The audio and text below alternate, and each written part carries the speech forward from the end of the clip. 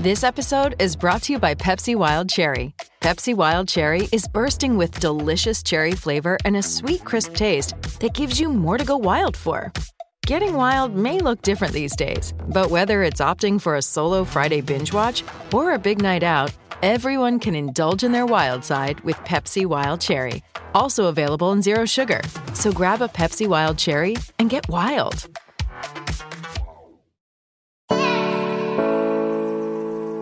It's a destination. We are finally here.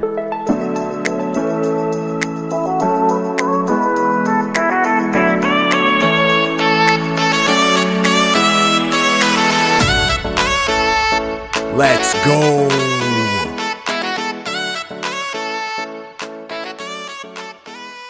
What is good? Welcome back to another episode of Destination Dynasty. I am your gracious host, Scott Connor. You can find me on X at CharlesChillFFB. Reminder to everybody, you can find all of our stuff over at DestinationDevy.com. Join the Heisman tier over at patreon.com/allgas and get access to some bonus perks, merchandise, extra podcasts every single week.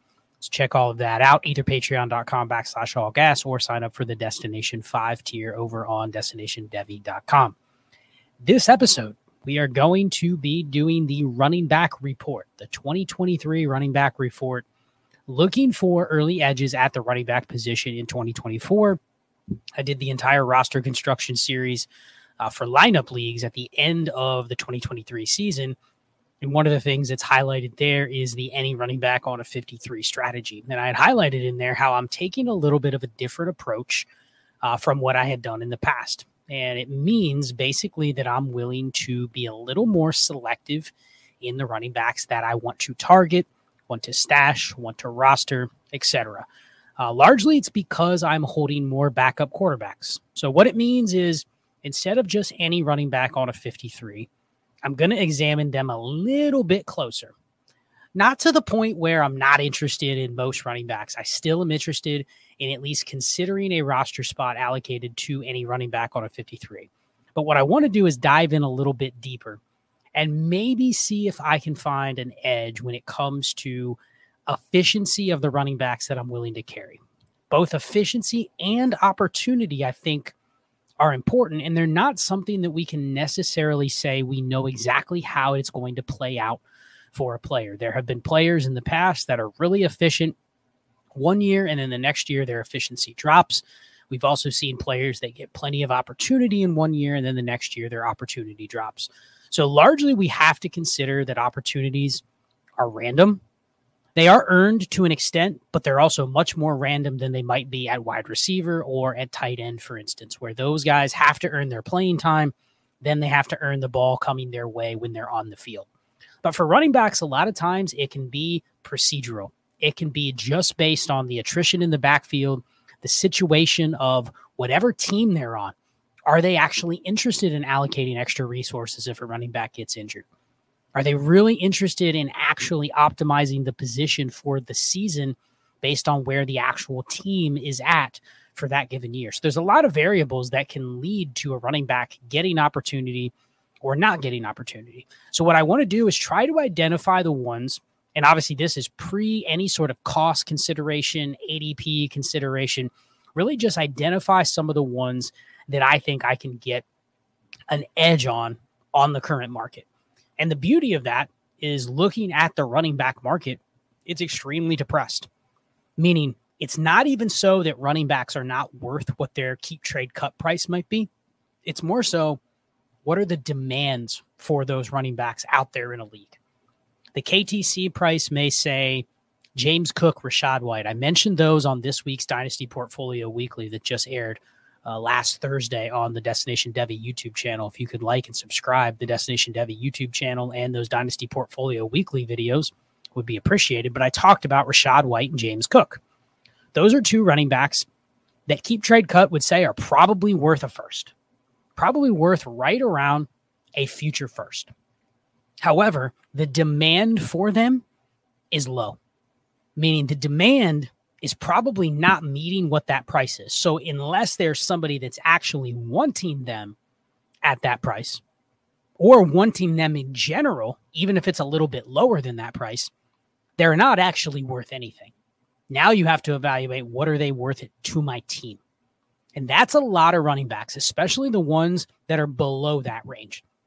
There's a tier of maybe 3, 4, 5 running backs that pretty much everybody would be interested in. Maybe not at cost, but they're absolutely interested in having them on their team.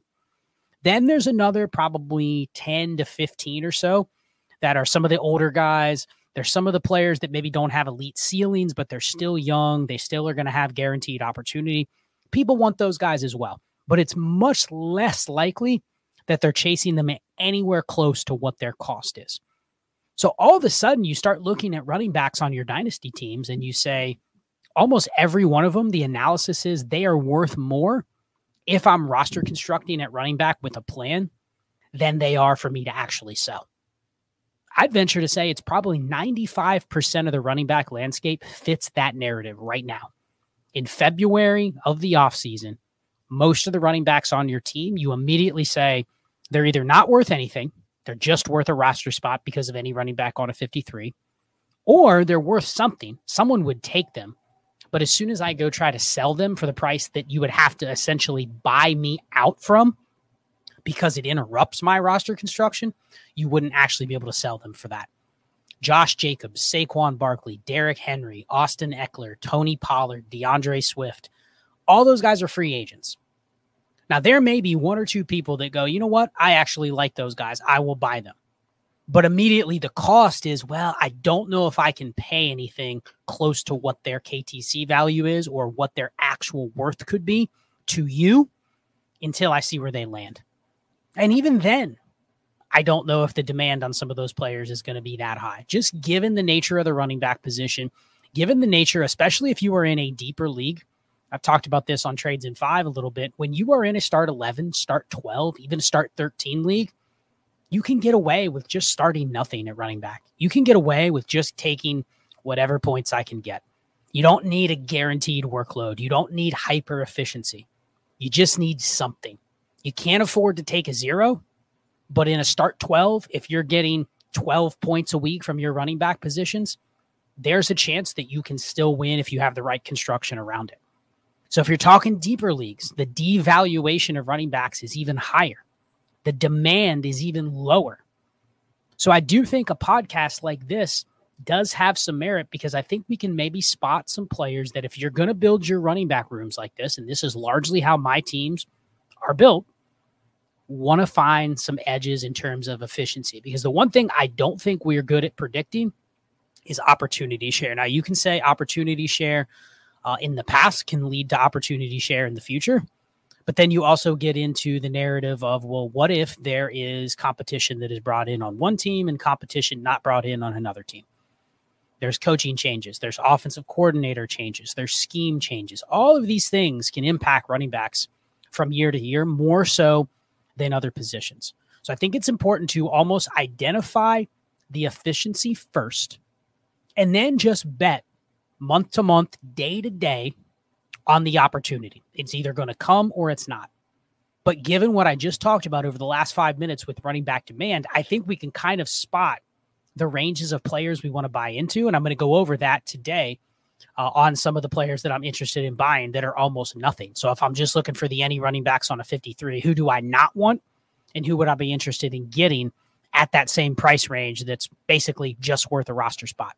Late third, 4th round picks. Swap them for roster clogger receivers. There's a lot of ideas, which I'm not necessarily going to go into how to get these players, but you get the picture. Being able to swap stuff on your team that really doesn't have a place for running backs on a 53 that you think, if there's opportunity that goes their way, could actually give you a spot start, a couple spot starts, etc., especially in a deeper league where you can afford to start a guy getting 8 opportunities if he's midway efficient with that opportunity share. Doesn't matter. Get 9 points a game in a league like that, lineup league specifically. You're fine. You can get by with that. So that's what we're going to do today. 2023 running back report. Just to let everybody know, I did an article back on January 22nd on Destination Devy. 5 running backs to bet on in 2024. I went through running back roster construction, looked at some WAR, kind of looked at the position as a whole, and then I categorized running backs in 4 categories. So in there, you'll be able to see the categories and you'll be able to see this data that I'm referring to. Now I have expanded it out. I've added some categories that I'm going to talk about today, but I'll link that article. It's linked in the podcast feed. You can check it out, where I basically broke the running back landscape down from 2023 into 4 categories. You have the workhorses, you have the Colts, you have the ponies, and then you have the everybody else's. So those 4 categories are really just divided by opportunity share. And I'll talk about what those mean here in just a minute. But I basically use these 4 categories to sort for the running back landscape. And then I went through within those 4 categories to kind of look for maybe the targets in those ranges. And then you can do the strategy in terms of, how do I acquire those guys in my league? Do I already have 1 or 2 in a certain tier, which means I don't probably need to go through another? I mean, look back at some roster construction principles for how you want to build your running back rooms.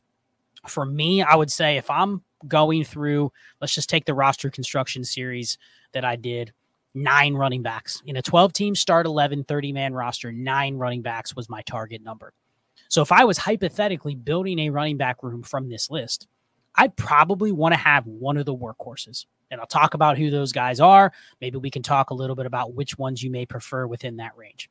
But I want one of those workhorses. And loosely, those are defined as guys that are getting enough of an opportunity share that they potentially could give me some really serious war at the running back position. That's where you're going to find the guys that you're almost just willing to bet on as your anchor running back. And if you get one of those, and especially if you can get one of those guys without paying the sticker price, and unfortunately, this isn't a draft that's probably going to have one of those in the class. But if you were able to get one of those guys like Jahmyr Gibbs is one of them, for instance, if you can get one of those guys like Jahmyr Gibbs, especially if you look back and you say, okay, if I can project his opportunity share to go up just a little bit, he's one of those where you're like, I got them with the 105 rookie pick last year. So it's already a sunk cost. It's not nearly as much it would cost if you went and bought them on the open market. That's the tough thing, is how do I want to construct my running back room? And do I want to pay for one of the ones that has some of that ADV or artificial dynasty value built in because they're still young? There's other options that you can find that might be a lot cheaper. And that's just because of their dynasty place or their dynasty cost. And they don't really have much of a dynasty longevity factor to their profile. So we'll talk a little bit about that. But then next up, you have the Colts. So these are guys that have just a little less opportunity share. But you look at them and you're like, I want a couple of these guys. So maybe you want one workhorse and then you want 2 from this range. And when you see the names, you'll immediately click like, okay, that profile makes sense. So we'll talk a little about that. But maybe you have 2 of those guys, right? Then the next tier is the ponies, and that's where you have maybe 2 more guys. This is where you're going to find some one-dimensional players, some specialists that don't get a ton of opportunity because they're not ever really getting like 3 down opportunity, but they can do different things. Maybe they're receiving specialists, they're super efficient, or they're guys that are going to be just getting a certain number of carries, red zone carries, whatever. So you probably want to have 2 or 3 more of these. And then the rest are just guys that are there. They're probably the 2nd or 3rd running back on a team. You need to kind of hope that you can project forward that maybe their opportunity share goes up a little bit. And that's going to be probably 40% of the running backs in the NFL. That's where you're going to start seeing a lot of the any running backs on a 53. But who do I want to target in there? So we'll talk through these 4 categories, but this is probably where I'm going to be rostering 4 or 5 of these guys. They're going to churn and burn based on who gets cut on waivers or who's available in drafts. This is going to be where you're going to probably turn 3 or 4 of your bottom end roster spots for running backs here. But there's some value. So when we start going through these categories, that's how I would hypothetically build my running back room. It's a layered approach. It isn't necessarily, well, I need to get as many good running backs as possible. We're assuming there's a baseline allocation of what you're willing to spend at the position. So, of course, it would be nice to go get Breece Hall and Jahmyr Gibbs on the same team. But you would also understand that the cost allocation to do that. How would you want to then allocate the rest of your resources? You may not want to resource or use as many resources on the other running backs in that middle range. It may be those 2 guys and then 7 just any running backs on a 53. So it just depends on how you want to build it, how your league allows you to build it, and what assets you have to maybe build your running back. So let's go through it. We're going to start at the top. We're going to start with the workhorses. And just for reference, some of the categories that I used in here is I essentially took every running back that played at least half the season last year. There's some mixed in here that had smaller sample sizes due to injury, but I wanted to also just highlight them. I'll talk about them when they come up. But I largely took every running back, and here's the baseline metric that I looked at: opportunities per game. So on a per game basis, opportunities per game, and I'm calculating opportunities with rush attempts and targets. So not receptions, opportunities is rush attempts plus targets. So right there, you just take those two numbers and you look at their opportunities per game. Then you go through, and I also am going to calculate their target rate. So of that total opportunity share, how many of those opportunities were targets? So you're going to have a percentage out of 100 where out of their total opportunities, how many targets, what percentage of those opportunities were targets? So I looked at that. The third thing I looked at was points per opportunity. So just PPR fantasy points per opportunity. So it's exactly what I said before. Their targets plus their rush attempts divided by their fantasy points, or their fantasy points divided by that number. So you're going to get a points per opportunity. Then I took this number and I adjusted it and I removed touchdowns. Now we can debate whether touchdowns are something that is a skill. I think there's probably some merit to touchdowns being a thing that teams see certain players at being better at getting. They give them more opportunities. And then there's players that they just can score a lot of touchdowns. You know, Christian McCaffrey, for instance, for his size, has always scored a decent amount of touchdowns. So I went through and I actually adjusted it for adjusted points per opportunity, and that is removing touchdowns. So I'm keeping both numbers. I don't think you can ignore the first number and just go, well, you know, when you take away their touchdowns, they're not as good. Because I think there's probably some predictability with touchdowns, but I wanted to have both numbers just to be able to compare them if I wanted to zoom into a player's profile a little bit more. So points per opportunity and adjusted points per opportunity. And what is the difference between that number? So essentially your touchdown percentage, up or down, you know, how big of a drop did you have based on touchdowns? So I have that number for everybody as well. And then I also have a couple other numbers mixed in here that we can talk about if we get into them. But the expected points per game or the adjusted points per game, if you just take the league average. So essentially trying to measure how efficient a player is relative to their peers based on their workload. But largely we're going to focus on the first three things: the opportunities per game, the target rate, and then also the points per opportunity and the adjusted points per opportunity. When you start filtering there, some things will start to stand out. So let's go to the workhorses first. So the workhorse category, for last year, there were 15 running backs that hit workhorse category numbers. And that is 18 opportunities per game. So 18 opportunities or more per game last year. Those guys were Kyren Williams at the very top. And these are sorted in order by most to least. All of them above 18. Kyren Williams, Christian McCaffrey, Josh Jacobs, Saquon Barkley, Alvin Kamara, Rashad White, Travis Etienne, Jonathan Taylor, Joe Mixon, Tony Pollard, Breece Hall, Derrick Henry, James Conner, Isaiah Pacheco, and Austin Eckler. Those were the 15 running backs that had 18 or more opportunities per game. So then when you dig into that, and this is part of what I highlighted in that article, you take that number and then you dig into that a little bit further. And you look at, okay, which ones had a target rate at least 20% or higher? And the reason I'm filtering for that first is I'm trying to shoot for, if I'm in this category, who are the guys that are getting more opportunities to potentially score more fantasy points? Because a target is going to be worth much more than a rush attempt.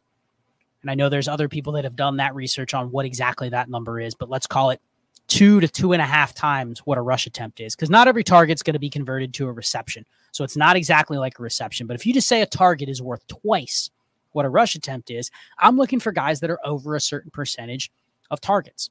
So we'll use 20% just as the cutoff. And then when you filter for that, of the guys with 18 opportunities per game, which ones had 20% or more target rates, then it cuts down. Now you're at only 7 guys: Alvin Kamara, Breece Hall, Austin Eckler, Christian McCaffrey, Travis Etienne, Tony Pollard, and Rachaad White. So that list of 7 hits both of those categories. So then you filter a little bit further. You take those 7 players specifically, and then you look at what did they do on a per opportunity basis. And this is what I'm loosely using as how good were they on a per touch basis. And then you filter, and you have Christian McCaffrey all the way at the top, just insane, 1.1 points per opportunity. So he's literally scoring 1.1 fantasy points every time he gets a target or every time he touches the ball, which is just ridiculous. Now, when you look at his adjusted points per opportunity, it's 0.75, down 32%. So I'm not saying that 1.1 is inflated or that he's not that good, but he is on the higher side. If you take away the touchdowns, he's on the higher side in terms of what he is doing on a per opportunity basis. Go a little bit further. The next is Breece Hall, 0.91. He's down 18.5% when you remove the touchdowns.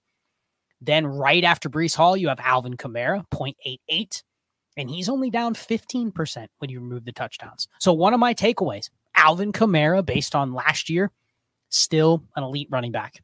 He's Christian McCaffrey right. You should almost be treating Alvin Kamara as a cheaper version of Christian McCaffrey. If you're like, I want to build my anchor running back around Christian McCaffrey, what's Alvin Kamara cost? These numbers say that essentially it's probably not a situation where Alvin Kamara should be worth less than half of Christian McCaffrey.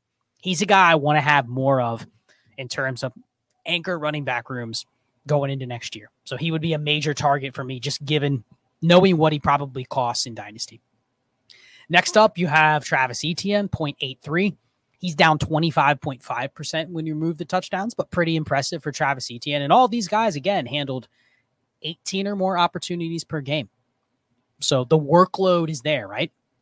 And then you have the next 3, Rachaad White, Austin Eckler, Tony Pollard. Those guys were under 0.8 points per opportunity.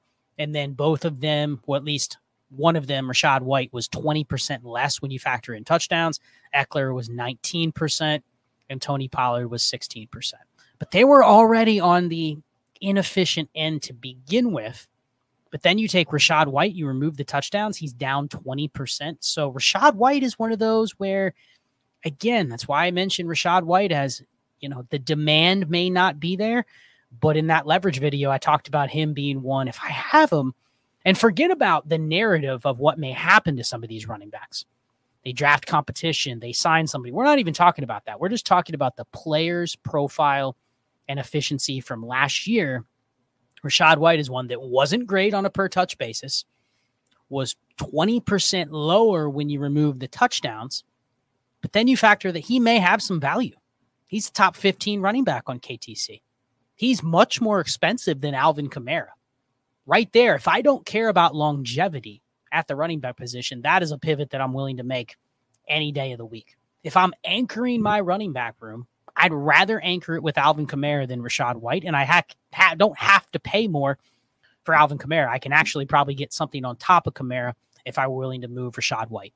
You may not be able to do it straight up. Unfortunately, a lot of people, the way they view the position, if they have Alvin Kamara, they're not interested in Rachaad White as an asset back. They're interested in something different. So you may have to liquidate some of these guys that I mentioned in this show and then maybe target running backs that you want to actually buy in different ways. So White, Eckler, and Pollard were at the bottom. Now you go on to the guys that were slightly lesser on the target percentage. Remember, they didn't hit that 20% cutoff, but they were very close. We had 3 guys over 19%. So like right there on the edge. Joe Mixon, 19.94%. So like he's as close as you can get. Saquon Barkley, 19.5%. And then Isaiah Pacheco, 19.3%. So all of those guys are extremely close to the threshold. And I would venture to say Mixon and Barkley probably pretty predictive to be in that same range. They've always been in that same range. So there's no reason to think that that number can't be 20% or more in a given season. Pacheco, we'll see about that. That wasn't something he did in his first year. So second year was good to see the jump. But I don't know if we can just say, oh, yeah, he's easily going to get to 20%. But then looking at a per touch basis, what those guys did.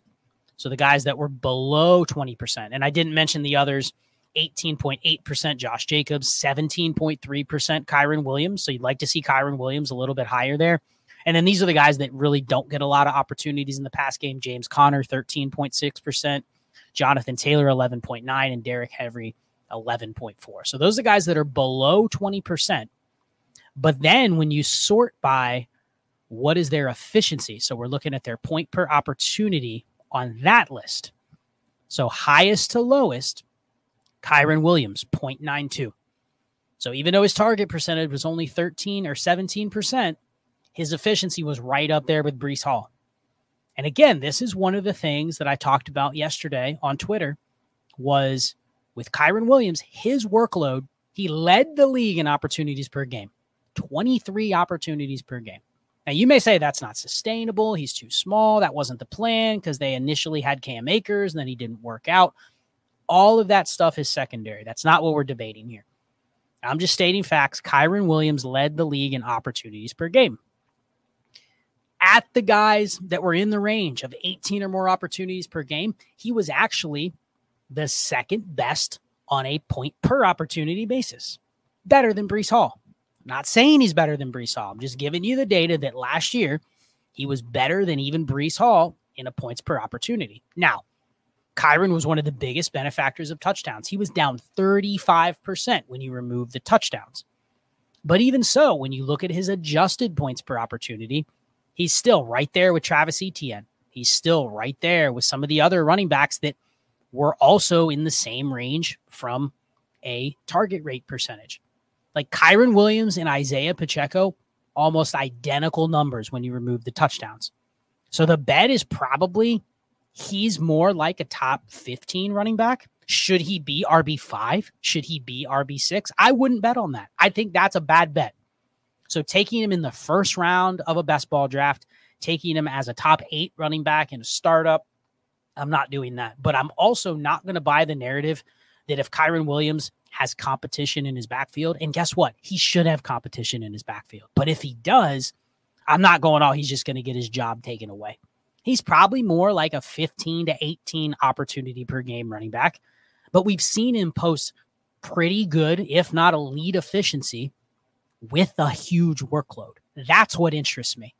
So even if his opportunity comes down 25%, 23 opportunities goes to 17 opportunities per game, his efficiency is good enough with the 23 that as long as he doesn't continually get injured or something like that, I'm going to bank that his efficiency is going to be near the top of the league. He's a top 25% running back in the league in terms of efficiency. So even if you bump him out of the workhorse category, which I think would be extreme, but let's say you take away 25% of his opportunities, he's efficient enough to still give you top 12 numbers. Because there's other guys I'm going to talk about here in the next category that are literally doing what you would say he would do if that were to be the case. They bring in competition, he loses 25% of his opportunity. So just to kind of go through the rest of the workhorses, I mentioned Kyren Williams, Isaiah Pacheco. If you actually look at the bad ones, so points per opportunity, Kyren led with 0.92. These are the guys that were below 20% target percentage. Kyren, 0.92. The next three, Pacheco, James Conner, Joe Mixon, and Jonathan Taylor, all over 0.8. That's kind of what I use as the cutoff. I want 0.8 or more points per opportunity as kind of a baseline. Like anybody below that, I'm a little suspect in terms of have they lost it? Have they lost a little bit of their efficiency? Now, these guys, I can forgive that a little bit because they're operating on very high workloads, right? So you go below that, you have Jonathan Taylor at 0.81, and then Derrick Henry, Saquon Barkley, Josh Jacobs. Saquon Barkley and Josh Jacobs last year both were extremely bad on a per-touch opportunity basis, meaning when they got opportunity, they were not doing nearly as much as other guys in the same range. So does that mean that they got worse? Does that mean their offenses were just bad and it just didn't create as many points? I don't know. But the idea is they were bad last year, so you would expect their workloads to come down, or for them to put up even what they did last year, they would need the workloads to stay the same unless their efficiency goes up.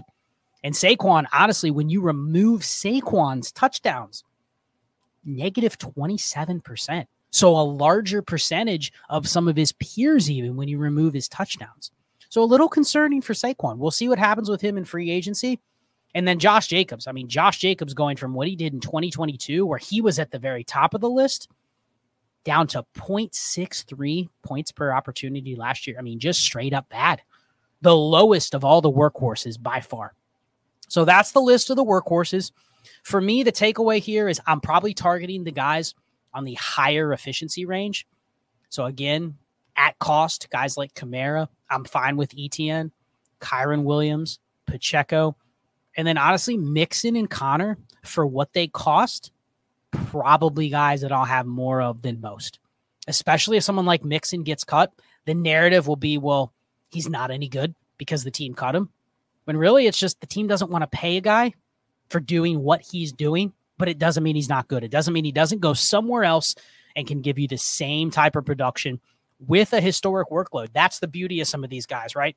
Mixon, Connor, Henry, Barkley, Jacobs, like they're going to get the workload. They're not going to go somewhere and go, well, you're not good enough to handle the workload. So you have to figure they even maintain workhorse status, even if they falter a little bit.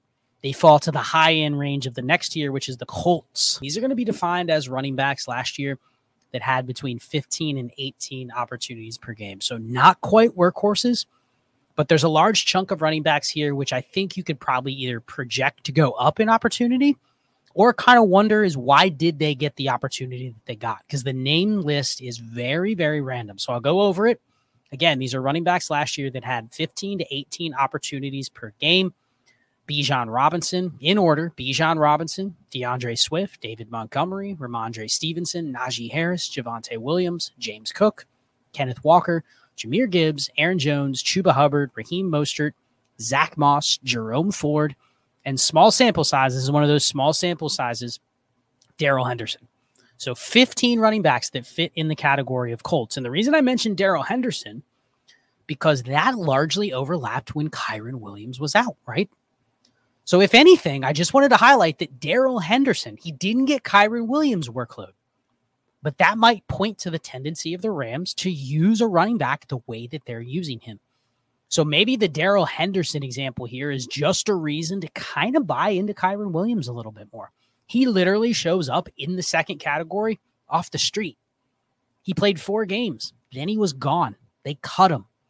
So it was almost like he's a temporary fill-in, but we want a guy that has this certain ability that knows our offense and can come in and handle 15 opportunities per game. Now, he wasn't good, not nearly as good as Kyron Williams, but it's just interesting to point him out. Not going to talk about him anymore, but he's also one of those guys that, hey, he's probably on waivers. I've seen him cut in a ton of leagues. Interested in at least picking him up. He's not the worst running back. And if you go a little bit lower, and what you'll start seeing is as you go lower into the bottom 2 tiers here, there's a lot of bad running backs there. I mean, you're going to see guys on a per opportunity basis, they're bad. So there's a reason their opportunities are low, but then they're also bad on those opportunities. Those are probably the guys you want to avoid. Darrell Henderson's middle of the pack. You don't look at him and go, he's bad. No, he's average. He probably only fits with a couple teams, but he's average. He's not a running back where you go, well, he's not on a roster, so I don't want him until you get to the season. If he's not on a roster, then fine. But I'm not less interested in him because he got cut by the Rams. So anyway, let's dive into these numbers. So again, 15 to 18 opportunities per game. So we already know that's the cohort we're working with. Now let's look at the target rate. So we'll go to target rate. Target rate's above 20%. And of this list of 15, we have 7 names. Bijan Robinson, Jahmyr Gibbs, way at the top, almost 30% target rate. So right there, that tells me that both of those guys, Bijan 17.6 opportunities per game, Gibbs 16.9. Both of them are right on the precipice of that workhorse level, and they were rookies. So we'll give them the benefit of the doubt. They get one more opportunity to game, they're in the workhorse category. Their target rates, both over 28%, elite. Their points per opportunity, Gibbs actually better than Bijan, but they are right there. They are right there from basically being Breece Hall. Breece Hall saw an extra 1.5 opportunities per game compared to Bijan and Jahmyr Gibbs, but they're right there. So this data backs up that Breece Hall, Bijan Robinson, Jahmyr Gibbs should all be in that elite running back range. They're not just there because they're young. They're not just there because they had great profiles coming in. They're there because literally their efficiency backs it up, and their workload is almost as good as it can get. So those two top the list. The other guys over 20%, Ramondre Stevenson, Jerome Ford, Darrell Henderson, Aaron Jones, Javonte Williams. So those are the 7 that were over that 20% marker that I look for. So then let's look at those 7 and look at who was good on a per touch basis. So points per opportunity, Jahmyr Gibbs at the very top, 0.96 points per opportunity. Jahmyr Gibbs, top 5 in the league in points per opportunity. So right there, I mean, again, efficient on what he gets, handles a decent workload, super high target rate. I mean, the sky's the limit for Jahmyr Gibbs. Is he ever going to hit 25 opportunities per game? No, but he's at 17. And the league leader last year was Kyron Williams at 23, Christian McCaffrey at 22.2. So I'm not saying Gibbs is Christian McCaffrey. That's a really hard mark to hit. But there's no reason to say he's prime Alvin Kamara.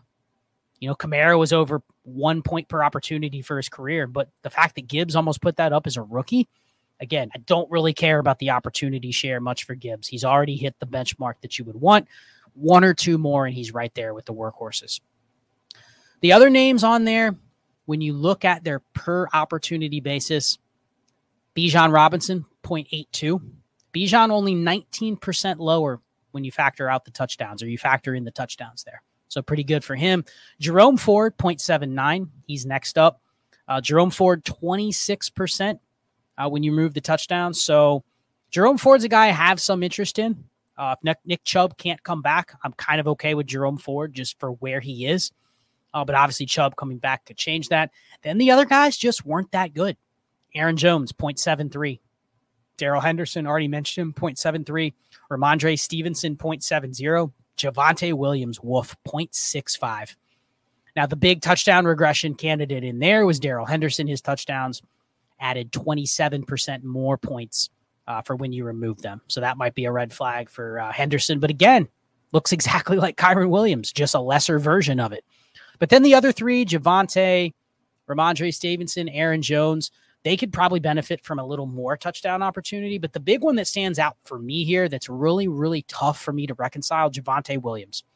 17 opportunities per game. Still coming off the injury, right?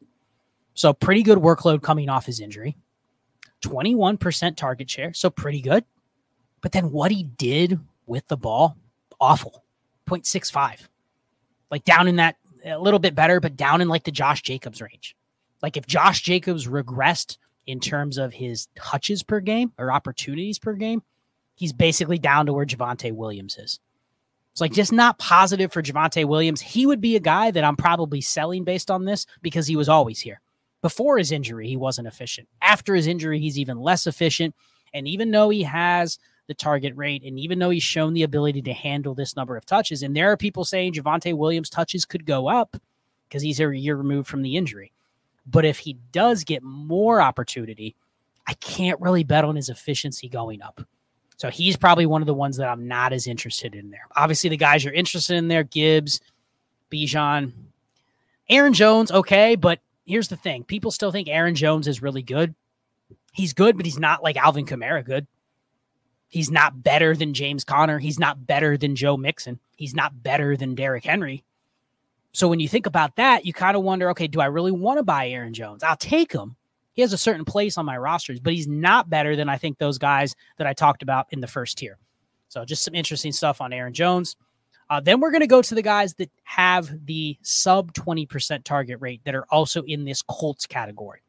So we're going to look at the rest of the players there. If you sort by target percentage, you have James Cook, DeAndre Swift, Zach Moss, Chuba Hubbard, Kenneth Walker, Raheem Mostert, Najee Harris, David Montgomery. And then if you look at them on a point per opportunity basis, the same players, the same group that we just looked at, when you filter by per opportunity, so these are guys that maybe don't have the target rate that you would want, but they're efficient on their touches. Raheem Mostert, 1.11 points per opportunity. But, as people probably have guessed, the highest touchdown regression guy, 47% lower when you take out the touchdowns for Raheem Mostert. So not a guy that I'm super interested in, But you could also bet that the touchdowns are probably product of the offense, and he's going to get a shot with the same offense again. Is he going to do what he did last year? No way. But I think a lot of people are pricing that in, that there's no way he's going to do what he did last year. If he does 60% of what he did last year, it's probably a home run at his cost. Next up on a per touch basis. Now, this is a tough one for me to really figure out. David Montgomery, 17.36 opportunities per game, 0.85 points per opportunity. So good, above that 0.8 threshold that I talked about, but 38% less when you take away the touchdowns and only a 9% target rate. So right there, that tells me a couple things. David Montgomery, not going to be a guy that gets targets, not on the Lions. Then you look at the touchdown regression, negative 38% when you take out his touchdowns. Now, you can also say his role with the Lions is probably touchdowns. You can also look at the point per opportunity for Montgomery and say, maybe that's also a product of the Lions, right? They have a good line. They have a good offense. So the same arguments you're making for Gibbs' situation being good, you have to make for Montgomery's. But I think Montgomery is just an innings eater. He's a guy that I would actually bet on his opportunities staying the same or being lower, but he's at risk of, if the touchdowns just go against him a little bit, he doesn't have the other peripherals to make up for it. So when you really factor in, I'm not going to talk about this much. Maybe I'll do another show on the essentially like adjusted points per game based on these numbers, but his is down significantly. His is down like 5 points per game if you start to look at what he should have gotten versus what he actually got. So not a big fan of Montgomery. You look at the others, James Cook. So James Cook, 0.80, right on the baseline. So just like I mentioned Rachaad White and James Cook, there's a reason I mentioned them in the same boat. White got a little more opportunity, wasn't as good with the opportunity. James Cook got a little less opportunity, 17.1 opportunities per game, a little bit better. Target rate only 18% for James Cook, though. Not a huge touchdown regression guy, only negative 15% from the touchdown. So I think James Cook and Rachaad White, like I said, they are what they are. They're a tier or two lower than even Alvin Kamara. But they are what they are. They're probably pretty steady for what they are, but right now their value has a lot of, well, they're still young. Maybe there's some upside in there, and I just don't think there is. So James Cook, Rachaad White, they're actually getting credit because they're younger, but they really just are what they are. They're top 20, top 24 running backs that are priced as top 15 running backs, and I'm just not interested in those guys probably for what they're going to cost, because they're 2 years away from you're going, okay, now I'm interested in them because they're cheaper. But because they're only in their third year, people think there's going to be this ceiling that they can unlock even more. I'm just not willing to bet on that. Ken Walker, another interesting one. 17 opportunities per game, 0.78 points per opportunity, down 27% when you factor in touchdowns, only a 14% target rate. This is where we're starting to get into that ADV big time. There's no reason Ken Walker should be a top 10 running back in Dynasty. He just shouldn't. There's other profiles that look almost identical to him, and you go, there's just no reason he should be there. There's no difference between Ken Walker and Ramondre Stevenson, yet one is priced totally different than the other. Then an interesting couple names, Zach Moss. So Zach Moss, 15.1 opportunities per game. That correlates with Jonathan Taylor, right? On a per-touch basis, better than Jonathan Taylor. Per opportunity basis, Taylor was a little bit more. Per touch basis, very, very, very similar. 24% regression for Zach Moss in touchdowns, 16.8% target rate. So I'm not saying Zach Moss is Jonathan Taylor, but they're pretty close. They're pretty close. So Zach Moss is one of those targets for me of guys that are going to be discounted because they're going to be a free agent. They may go to a team that already has a running back. Well, guess what? He already was good on a team that had a good running back. He's largely going to be somebody that's a fill-in piece. He's not going to average 16 opportunities per game every single week. But his price isn't that. You can look at Zach Moss and Ken Walker. They're the same thing, but one has more guaranteed opportunity, which means one has 5 times the value in Dynasty. Don't want to pay for that.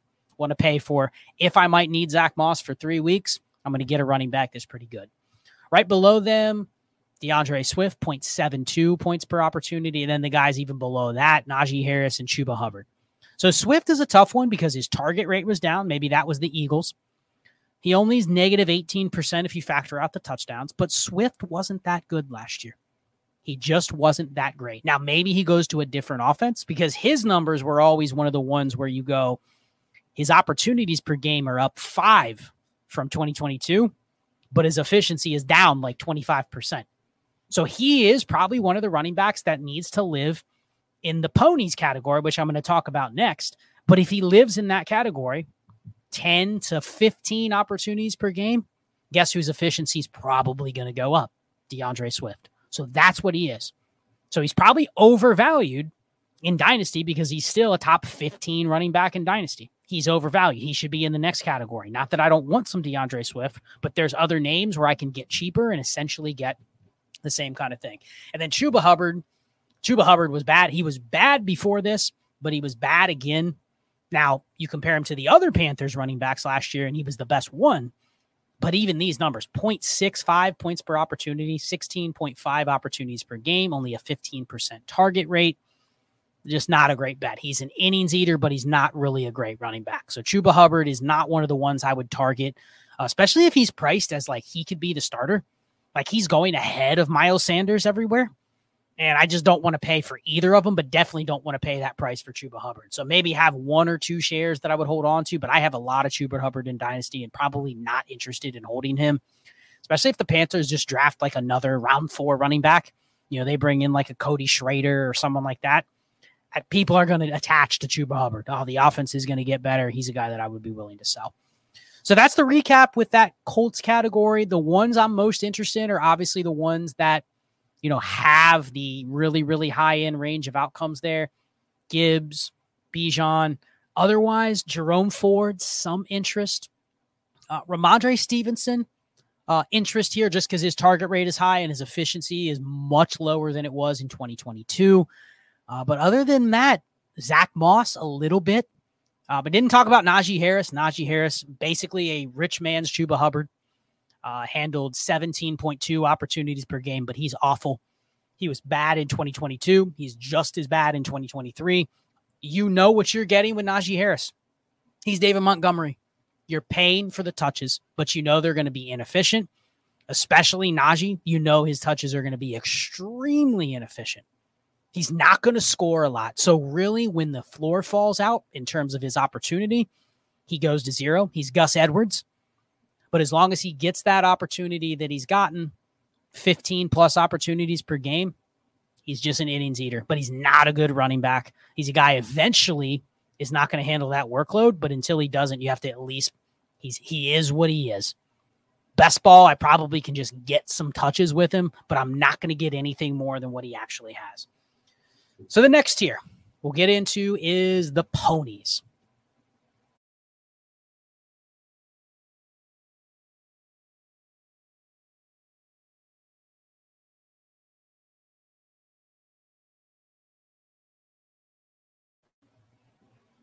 So with the ponies, we're looking at running backs that had between 10 and 15 opportunities per game. So if you had 15, you went into the category above this. 10 to 15 opportunities per game. And on this list, I'll just read through them. These are on a total from highest to lowest. Devin Singletary, Brian Robinson, Ezekiel Elliott, Alexander Madison, Deontay Foreman, A.J. Dillon, Khalil Herbert, Jalen Warren, Devon Achane, Gus Edwards, Tyler Algier, Damian Pierce, Miles Sanders, Kareem Hunt, Cam Akers, and Tyjae Spears. So if you look at that, we had a total number of 16 in this category. And then when you do the same filtering that I was doing for the first 2 categories, if you look at their numbers from a target rate, so 10 to 15 opportunities per game, and then you filter by target rate that is over 20%, you get the following. Tyjae Spears, 41%. Ridiculous. Jalen Warren, 33%. Ridiculous. Devon Achane, 26%. Zeke Elliott, 26%. Miles Sanders, 24%. So 5 of the 16 over 24%. Now, we filtered those down into which ones were actually good on a per opportunity basis. Here's where we start finding a little bit of gold. Devon Achane, ridiculous on a per opportunity basis. 1.36, highest in the league. Blew everybody away. So Devon Achane, 1.36. Now 34% down for touchdown regression. But kind of like Raheem Mostert, that offense is probably more prone to creating touchdowns than most. So I'm not even going to ding him much for the touchdowns. But 0.89 adjusted opportunities per opportunity, or point per opportunity. Crazy. Highest in the league right there. So even if you take A-Chain's touches away, even if you take his touchdowns away, I should say, he's higher than 70% of the running backs in the league on a per opportunity basis. So I'm not saying he's Gibbs. I'm not saying he's Bijan. But if you wanted to make the bet that his opportunities per game just stay in this range, let's say they get to 15. He was at 12.73. Let's say they get to 15. You have a really good shot, if this efficiency even stays 80% at what it was last year, of hitting on a top 10 running back. So that's a guy I'm willing to bet. I'll bet on him way over Kyron Williams, for instance. And it's not a knock on Kyron, but you're just looking at what are you shooting for. I'd much rather bet on A-Chain because I think his opportunities can go up, whereas Kyron's probably come down. But on a per opportunity basis, just absolutely ridiculous. Tajay Spears. The next two are probably the two biggest targets for me if you look at this list. And I highlighted them in that article that I did. At least I highlighted one of the two. Jaylen Warren and Tajay Spears. So both of them posted target rates over 33%. Spears, I mentioned, was at 41%, which is ridiculous. Their opportunities per game, now Warren at 13.1, Spears at 10.0. So obviously you want those numbers to come up, especially Spears. You probably want those to come up to around the 15 range. But what we already know about Derrick Henry there last year, Najee Harris there last year, inefficient guys. So do the Titans bring in somebody kind of similar to what Derrick Henry's role was? Probably, but that's okay. These guys can live where they are and be fine. Points per opportunities for Spears, 0.9. Points per opportunity for Warren, 0.88. Very good. Touchdown regression for both, low. 11% for Spears, 12 for Warren. So they're not benefiting from touchdowns at all. So they're very good in terms of these. These are the ideal second and third running backs on your team. You could get away with them being your RB1 and your RB2, but if you can build around an anchor, and these two could be your second and third running back, you're set. You can almost go with any running back on a 53s after that. What is the key with guys like this? What are the key with the efficiency monsters that don't get a ton of work? They need to be in your lineup. The weekly range of outcomes for guys like Warren and Spears, if you had them last year, how many times did you not start Jaylen Warren? Oh, man, I don't know how many touches he's going to get. I don't know what the game script's going to be like. So you were chasing. You immediately put in guys with bigger workloads, guys that have less dynasty value even, because that's the problem. Spears is expensive. Warren is fairly expensive. But you're rolling out, you're throwing Josh Jacobs in there. Oh, man, he's going to get a ton of touches. You're throwing James Conner, Joe Mixon. You're throwing those guys in over Jaylen Warren, over Tajay Spears, when the reality is they're redundant assets. They end up in the same range. So these are your perfect RB2, RB3 on a running back room where you've kind of punted. Now, the problem is you have to pay for him now. Tajay Spears, top 15 running back. Jaylen Warren, top 20, top 25 running back. I don't want to pay for him. But how do I identify guys that can kind of do the same thing? Or if I have a running back room structured around, maybe I just have Breece Hall and then nobody else. I'm okay maybe buying one of these guys. But I just wanted to highlight those two are the ones that stand out in almost every metric. Basically, if you remove the opportunity share, the list of the elite efficiency running backs is McCaffrey, Breece, Bijan, Gibbs, Tajay Spears, Jaylen Warren, Alvin Kamara, Devon A-Chain. That's the list. So the fact that A-Chain, Spears, and Warren are on this list, all you have to bet on is their opportunity share goes up just a little bit. Doesn't have to go up to a massive number. Just a little bit. Because what you don't want is you don't want their efficiency to get tanked because they're getting too much work. I'd much rather have them stay in that 15 opportunities per game and be where they are from an efficiency standpoint. So those are the two that stand out. The next one up that's very interesting to me is Ezekiel Elliott. Now it drops off pretty much after those top three. 26% target rate for Zeke, 24% for Miles Sanders, and then everybody else is below 20. So I'll just give you the below 20 guys, then we'll look at the efficiency of each category. Madison, 19.6%. Brian Robinson, 19.5%. Khalil Herbert, 19%. Cam Akers, 16%. Devin Singletary, 15%. A.J. Dillon, 13.5%. Kareem Hunt, 13.5%. Deontay Foreman, 12.8%. Tyler Algier, Damian Pierce, both around 11%. And then Gus Edwards, 6%. So let's look at those top 5. Those are the guys with the 25% or 20% or more target rate. Their point per opportunity, I already mentioned A-Chain, Spears, and Warren. Zeke, right around baseline, 0.7 points per opportunity, 17% down for touchdowns, so not relying on touchdowns last year. Zeke is what he is. He's a guy that's going to come in. He's probably going to play the same exact role that he played last year. He's fine. But if he's priced at anything higher than any running back on a 53, don't really need him. Now, Miles Sanders is an interesting one. 24% target rate, only a 10.6 opportunities per game, but brutal on a per opportunity basis. 0.52, awful. One of the worst in the league. Top 10 worst running back in the league. Now, no touchdown regression, 6%. So basically no touchdown opportunities, but looks very similar to Chuba Hubbard, just a lesser version of Chuba Hubbard. So at cost, again, that's why I'd be willing to go Miles Sanders over Chuba Hubbard, because they're both just this basically very inefficient, but Miles Sanders got less work. So I'm willing to bet on that being swapped, maybe because it's a new coaching staff, who knows? But not really a guy I'm interested in. It's just interesting to look at those two compared. Everyone now thinks Chuba Hubbard's way better. Not really. Not much better. So now let's look at the other category. These are the guys that are in this group that are below 20% target rate. Quite a few at 19%. So Madison, Robinson, Herbert, all over 19%. So they're like right there in terms of looking at that number. So it's not that far off for the baseline that I'm looking at. Then a point per opportunity basis. So when you go to the very top, who were the best on a per opportunity basis? Brian Robinson, 0.9. 27% touchdown regression for Robinson, so about in the middle, a little bit higher than average, but 0.9 points per opportunity for Brian Robinson. 0.89, Gus Edwards. Now, Gus Edwards, massive touchdown regression, 42%. Then the next guy, same thing, Kareem Hunt. Kareem Hunt, 0.76 points per opportunity, 46% touchdown regression. So two takeaways, Kareem Hunt, Gus Edwards, not good. Almost not even worth roster spots. And that's a hot take that you don't want any running back on a 53. But essentially, wherever those guys go, it better be an offense that can score touchdowns. If it's not, I have zero interest. Because these numbers say those guys are not good on a per-touch basis. Very, very reliant on touchdowns, especially Kareem Hunt. Kareem Hunt, other than one other player that I'll mention at the very end, the worst running back in the league.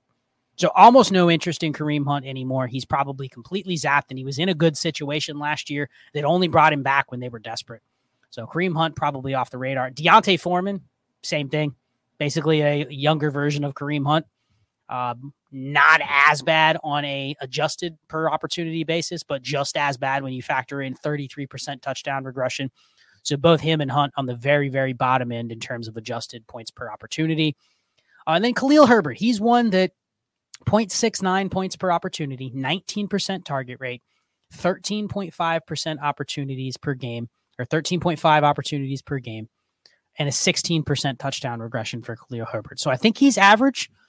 He's probably one that I'm not going to pay for because he has some steam. People have some value in him. But these numbers, when you look at the Bears running backs, and we'll talk about Roschon Johnson in the next category, the Bears didn't have a good running back last year. So I'm not that interested in that backfield. If it's just Roschon and Herbert, they probably bring somebody in, but even if they don't, I'm just not that interested in it for next year. And then Devin Singletary, Tyler Algier, Cam Akers, Alex Madison, A.J. Dillon, and Damian Pierce. All of those guys below, along with Herbert, 0.7 points per opportunity. The biggest touchdown regression candidate in there is Cam Akers. So again, Cam Akers is probably in the Kareem Hunt category, just bad. And now he has another Achilles tear. I don't know why people are rostering Cam Akers in Dynasty. He's done. He's done. And now he's got a second Achilles tear. There's just no reason to have him even on a roster. Even if he comes back, he falls in the literal Kareem Hunt, Gus Edwards range. So he has a name, but in this fourth category, if you can swap guys like Cam Akers, Gus Edwards, A.J. Dillon, those types for more efficient running backs, this is where you gain the edge because those guys have some name to them. Damian Pierce, woof. 0.51 points per opportunity, 15% touchdown regression. So, on the higher end in terms of could be more beneficial if he gets touchdown opportunities next year, but still his per opportunity base is just absolutely awful. Doesn't get targets. It's interesting that Singletary and Pierce are on the bottom half of the league in terms of target rate. And that was their backfield. I mean, they literally took up like 98% of the backfield touches for the Texans, and they don't target either one. So is that an indictment on those two players, or is it an indictment on the quarterback or the offense? I've heard people say the Texans don't target the running back. I don't know about that, because you look at the target rates for Singletary and Pierce, historically, they're not high. So maybe it was they don't target the running back because their running backs aren't good at receiving the pass or receiving the ball. So it'll be interesting to see what running back they target in free agency, given that the reports that they're actually looking to revamp the running back room. So they'll still have Pierce, but he's not really a guy I'm that interested in based on what he did last year. So on this list, I mean, really the ones that I'm most interested in, again, are those ones at the very top. A-Chain, Warren, Spears. They're all expensive. There's all priced. All of them are priced with the opportunity is going to go up for all of them. But again, you look at the numbers for Spears and Warren, and they're just the dream candidates to be your RB2 and your RB3 on a team. The others on that list, some interest in Brian Robinson. I think Brian Robinson is a guy that could go up into the next tier. I know they have a new regime coming in, but what he put on paper with these numbers, pretty encouraged that Brian Robinson is just as good. He's better than Javonte Williams. I wanted to say Najee Harris, but I think he's already more expensive than Najee Harris. Brian Robinson is a better version of Javonte Williams. One has a name, one doesn't. But you literally put them up side by side, and it's going to be B-Rob, B-Rob, B-Rob, B-Rob. The only difference was Javonte had more opportunities per game. But that's it. But Brian Robinson, just a better running back. And then everybody else in here, these are guys, and I'll just say this is kind of the trap zone of running backs, because I think in this range, people are more apt to pay for volume, because these guys are getting more opportunities than the last category, which I'm just going to breeze over and just highlight some of the names because it's really the rest of the running backs in the league. But guys like Ezekiel Elliott, Khalil Herbert, Devin Singletary, Tyler Algier, they have a little more name cachet because they get opportunity. But then you look at what are they doing with their opportunity? None of them are good. So they're all being pumped up a little bit because they've gotten a workload, but they're also candidates where I would say that opportunity is not going to go up. If anything, if teams look at this kind of thing, they go, well, we might need to bring in another guy. These are the ones I'm worried about getting the competition because they're already average or below average to begin with, and they don't have enough workload to really sustain like a Najee Harris role. Like Najee Harris is a step above these guys. He's going to probably be given the role versus somebody like Khalil Herbert's not going to be handed the role. And he's not that great on a per touch opportunity basis. So he's probably on the higher end of this group. But the others in there, guys like Singletary, Algier, they're there because it's like, well, they get work. But I don't really want to pay for guys that get work because I don't know if I can predict that ranges of this place are guys where I know they're going to get the same work that they got last year. So last up, the everybody else's. And in this group, we have 30 more running backs. I'm not going to talk about all of them because honestly, this is players from 3 to 10 opportunities per game. So all of the players on this list, you probably have to project to have more opportunity for you to really want them. But where it's interesting is if you look at the ones that were efficient on the small amount of touches, and you can project that they even get up into the next category, 10 to 15 opportunities per game, there can be some viabilities. The ones at the very bottom, I'm just going to give you the names that are at the very, very bottom of this list. So below 10 opportunities per game, and let's just say below 0.7 points per opportunity. So these names right here are the guys that I almost have very little interest in rostering. But more importantly, if there's a name on here or two where you go, ooh, I can sell that guy, do it.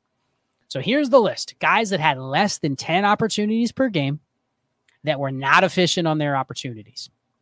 You had Dearness Johnson, Matt Breida, Pierre Strong, Chase Edmonds, Zamir White. That's the one.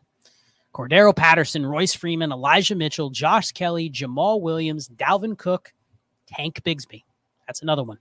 Tank Bigsby, the worst running back in the league. On a per opportunity basis, worse than everybody.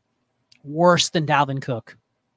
Worse than Royce Freeman, worse than Chase Edmonds and Pierre Strong and Matt Breida, Tank Bigsby. Awful. 52% of his production was on touchdowns. So one of the highest touchdown regression guys as well. 7% target rate. I mean, talk about a guy that has a name only. Tank Bigsby. The other one, Zamir White. A lot of people thinking, oh man, if Jacobs walks, Zamir White will get that same opportunity that he got in the last couple games. He might. He very well might. And there might have been something with the team too, because Josh Jacobs' numbers were a career low in 2023. So maybe it was a little bit situation dependent, right? The Raiders were a train wreck for a lot of the year. They brought in a new coach. We'll see. So Josh Jacobs down because of the Raiders. Zamir White maybe a little bit lower because of the Raiders. We don't have a huge sample size on Zamir White. He played in every game, but obviously didn't get touches in every game. So if you isolated the games where he got all the work, it's a little better, but still not a guy that was efficient on a per touch basis. Again, this is a per touch basis. So it's not like we're penalizing him for playing in games and not getting a lot of touches. He only got 7.24 per game. That's where maybe the number is lower than what it could be. But again, even if you put him up in the 15 opportunities per game, he wasn't good. So right there, he becomes a guy I'm probably more interested in selling because other people actually hold some value with him. The other guys I mentioned, probably besides Tank Bigsby, are all just, they're just bodies. You know, guys like Matt Breida, Dearness Johnson, Pierre Strong, Chase Edmonds, Cordero Patterson, Royce Freeman, Josh Kelly, Jamal Williams, Dalvin Cook, all those guys, they're not worth anything. I'm picking them up because they're a running back. The interesting one is Elijah Mitchell. Elijah Mitchell's not good. It's amazing that the Niners continue to keep him as their backup running back. That's a guy that if at all goes into the season as he's going to be the backup running back again, get rid of him. Take a fourth. Give me a fourth and pick up another running back. I can probably mine some better value, but he's one you may be able to sell for one of these guys that's on the higher end. So let's talk about the higher end. Here's the guys I'm interested in. These are the guys that on a per opportunity basis are very good. Jerick McKinnon stands out. He's at the very, very top, 1.59 points per opportunity. It's such a small sample size, though. I mean, he literally only had 53 opportunities on the season. But when he got the ball, he was very good. But I think we kind of know that. That's probably a product of the offense and how he fits in the offense. So not much interest in Jerick McKinnon. Keaton Mitchell tops the list. Keaton Mitchell, 1.21 points per opportunity. Coming off the injury, though, he did have a 19% target rate. Again, only 7.25 opportunities per game, but this gives you some credence in having some equity in Keaton Mitchell. Very, very efficient. Samaje Perine. I wrote about Samaje Perine in the article that I did. He was good on a per opportunity basis. 1.11 points per opportunity. And here's the amazing thing about Perine. The lowest touchdown regression of all the guys that scored a touchdown. Less than 5%. So he was good without touchdowns. He had a 51% target rate. Now, again, he only had 109 opportunities, but he's free. He's a name that I'm interested as the second or the last running back on my team. The second to last or last running back on my team. But he's worth nothing. You don't think you can get Samaje Perine in a third for Tank Bigsby? Easy. Samaje Perine in 2/3 for Zamir White? Easy. Like you can pull these deals off in a lineup league and you're probably getting a running back that has the same viability as the guy you traded away. The next group are the 3 or the 4 that I'm extremely interested in. If I could build my ideal running back room with any running backs on a 53 after the top 3. So let's say I have Gibbs, Tajay Spears, Jaylen Warren. That's a dream. I already said that, right? If I can have these 4 guys on the everybody else list, give me them. Antonio Gibson, Michael Carter, Jaleel McLaughlin, Chase Brown. All 4 of those guys over 0.91 points per opportunity. Not a lot of touchdown regression either. The highest one was Jaleel McLaughlin at 17%, but all of those guys were good. All of those guys had a target percentage over 25%. Now, Chase Brown was the lowest, 25%. If Mixon gets cut, I can see Chase Brown being one of the cut or the sell candidates just because he's going to go up in value. But even I'm leery of, man, what can I sell Chase Brown for? Because I think people assume if they get rid of Mixon, they're going to be in the business of finding somebody cheaper, which means Chase Brown will be cheaper, which means I want Chase Brown. So I'm hesitant to even sell Chase Brown high. But those 4 names, Antonio Gibson, Michael Carter, Jaleel McLaughlin, Chase Brown, extremely interested on all of them. The only one that's a free agent is Antonio Gibson. We'll see where he lands. Michael Carter should be the backup for the Cardinals. Chase Brown should have a prominent role for the Bengals. P. Ryan could get cut from Denver, but I'm very interested in P. Ryan and McLaughlin for the reason of they're there with Javonte Williams, who's a inefficient touch load monster. And you look at these two and you go, man, these were the better running backs. So McLaughlin, again, on a rookie contract with Denver. And then obviously Gibson is a free agent. So very interested in those four. Right below them, Justice Hill, 0.89 per opportunity, 22% touchdown regression. So a little bit higher for Justice Hill. Roschon Johnson, 0.84.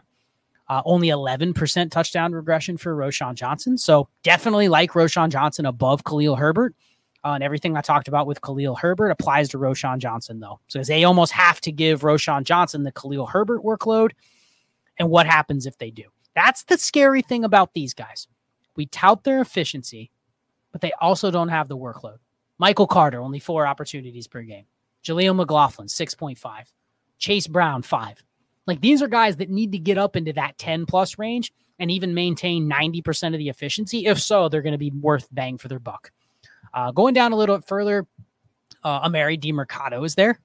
6.9 opportunities per game, 0.83. Now you're starting to go a little bit lower. Kendre Miller, passable, 6.5 opportunities per game. He did have a target rate over 20% and 0.83 points per opportunity.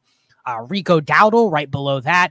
Rico Dowdle's a free agent, though. So that's one where, maybe I'm a little interested in Rico Dowdle, depending on where he goes, because he was better than Tony Pollard on a per-touch basis. Again, he only had 6.94 opportunities per game, but he was better than Pollard. So maybe he was a little bit of victim of what Tony Pollard was before Zeke Elliott left, where he got the efficiency, but his efficiency wasn't as good as what Pollard's was when he was getting only 10 opportunities per game. So keep that in mind. Then the guys that are right on the passable line, Ty Chandler, Kenneth Gainwell, Clyde Edwards-Helaire, those guys are right on the passable mark. I'll give credit to guys like Edwards-Helaire and Kenneth Gainwell, who still managed to have a target rate over 20% as well. So those are ones that I'm interested in as just like, those are the fillers. Those are my last 2 running backs or so on my roster. But that's probably where you're going to have to fish. The cutoff after that, you start getting into the range of guys that are inefficient, guys that probably have a little value. Zach Charbonnet, Chris Rodriguez. Those are 2 that are inefficient on a per touch basis, but might have a little value as a potential handcuff. So I'd be more on the sell side with those. But the big highlights here, Keaton Mitchell, Samaje Perine, Antonio Gibson, Michael Carter, Jaleel McLaughlin, Chase Brown, some interest in Justice Hill, Roschon Johnson, Amari DiMercado, Kendre Miller, Rico Dowdle, Kenneth Gainwell, Clyde Edwards-Helaire. Those are the ones I'm interested in this very bottom tier. They have varying prices, but hopefully with some of those names, it gives you an idea of who to target when you're doing any running back on a 53. You're outside around 15 in your startup, and I need to draft 6 more running backs in the next 15 rounds. Who do I want? And that was the whole point of this show, to kind of help you build a layered running back room to achieve the 9 or 10 running backs or whatever you want your roster construction to be, but give you some potential shots at efficiency if you were to see opportunity with these guys on a per week basis. That's the final point I'm going to make. We play this game on a per week basis. I cited a bunch of numbers that were per game for a season, opportunities per game. Dive a little bit deeper and you start looking at the opportunities per week for these guys. You're going to see some of them that I mentioned: 0, 1, 3, 2, 1, 18, 14, 3, 2, 4. A lot of these guys are very week to week, right? Especially the guys in the last 2 tiers. They're not getting the opportunities on a weekly basis. Hence, they have under 15 opportunities per game, especially these guys that are living in the 6 to 10 range. They're not getting it consistently, but they're good enough. If they do, which you're going to know if you roster construct this way, you're going to know when to play them. And those are the ones I want to have on my roster when I may get a shot during the year to actually start them. So keep that in mind. It's a layered approach to building a running back room in a dynasty league. Deeper leagues, you can afford to kind of lean into the strategy even more because the production or the WAR you get from the running backs matters even less. But hopefully this show helped. I highlighted all of this data in that Destination Devy article from January 22nd, 2024. That link will be in the podcast feed. So check that out if you're going through this and there's just a lot of numbers and names and data that I threw at you. I apologize for being very, very redundant, but I'm literally just kind of going through the entire spreadsheet that I have to highlight some of the takeaways that I'm using personally in my Dynasty League. So if you want more of that, check out everything over at destinationdevy.com. Join the Discord over on the website or patreon.com/allgas. If you join the Trades in 5 tier or the Heisman tier, you'll get access to bonus content. We have a new thing where we're answering questions in the Heisman voice chat, just random Dynasty questions where Ray and I will jump in there a couple times a week and just answer a targeted question from the community. And it'll turn into a 15, 20, 30-minute bonus podcast. So if you want stuff like that, more from myself, more from Ray, more from the Destination Devy team, check that out. Obviously, Trades in 5, we're starting to stream a little bit more. We have our Tuesday night streams that we're doing. And then also we're doing these hammer streams that'll pop up. So check out different times during the week. We just did one Friday afternoon, Clay and I, where we go through and answer your questions. buymeacoffee.com/tradesen5. You can submit a question there that we will get to on a stream. And then finally, the Did It platform. If you want a personal consultation with me talking about draft strategy, roster construction, war, etc., download the Did It app, DIDIT, for iOS and Apple devices, and then message me on there to set up a time. You get 10 minutes free. So really anything you want me to answer for you, I can pull up your teams.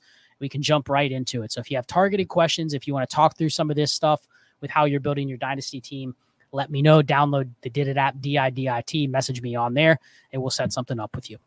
So if everybody enjoyed this, hopefully this helps you build your any running back on a 53 running back rooms, helps you roster construct going into the offseason. There's a ton that's going to change. Didn't talk anything about rookies. Didn't talk anything about free agency, landing spots, scheme changes. Like, you have to kind of be fluid with all of these things, but this is a starting point. So hopefully you enjoyed it. With that, I will go ahead and sign off. Be chill.